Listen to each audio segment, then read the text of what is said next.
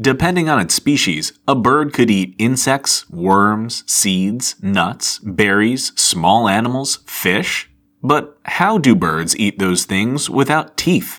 I mean, think about it. We certainly couldn't eat all the things we do without chewing our food before swallowing it.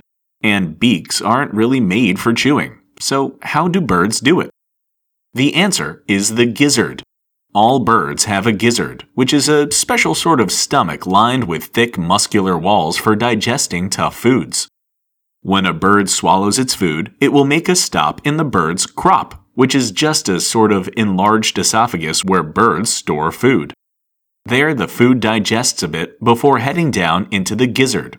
And in some birds, the gizzard is enough to digest their food before it moves further down their digestive tract. But in bird species that eat seeds or tough nuts, their gizzards need a little help to break that food up. So those birds swallow small stones and pebbles to keep in their gizzards in order to aid in digestion. They use those rocks to grind down the food in their gizzard before it passes on to the bird's intestines.